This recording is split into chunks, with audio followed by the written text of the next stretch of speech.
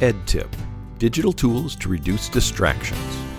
Explore tools that you can use to reduce distractions when working in a digital space. It's easy to become distracted when working in a digital environment. When you find a video on YouTube, you're greeted with dozens of suggested videos to watch next. When you conduct a web search, you end up with literally millions of results to explore. Social media beckons with dings and notifications of new posts, likes, and messages. Open tabs beg to be clicked, and online games long to be played. This EdTip offers some digital tools that might help you reduce those distractions and temptations so you can stay focused and be more productive. Some digital tools include Mute Tab to mute all audio from a selected tab. Use Google Drive files offline. Use this to work offline with Google products. Microsoft's Can I Work Offline is similar and allows you to work offline with Microsoft products.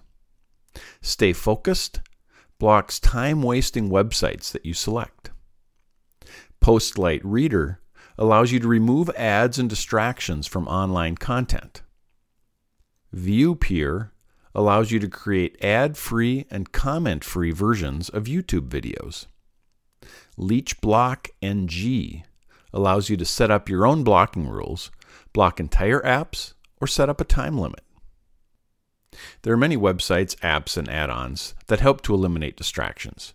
This list provides a few examples of the different types available to get you started. Use them to set self-imposed limits on yourself and reduce temptations of browsing the web, checking social media, or watching endless YouTube videos. Many of these still require some degree of self-control since you are setting up the restrictions yourself. However, sites like ViewPeer allow teachers to share ad and comment-free videos with students, and Postlight Reader lets teachers give students web content in a distraction-free format. To learn more, explore the Avid Open Access article, Establish Digital Study Spaces and Routines.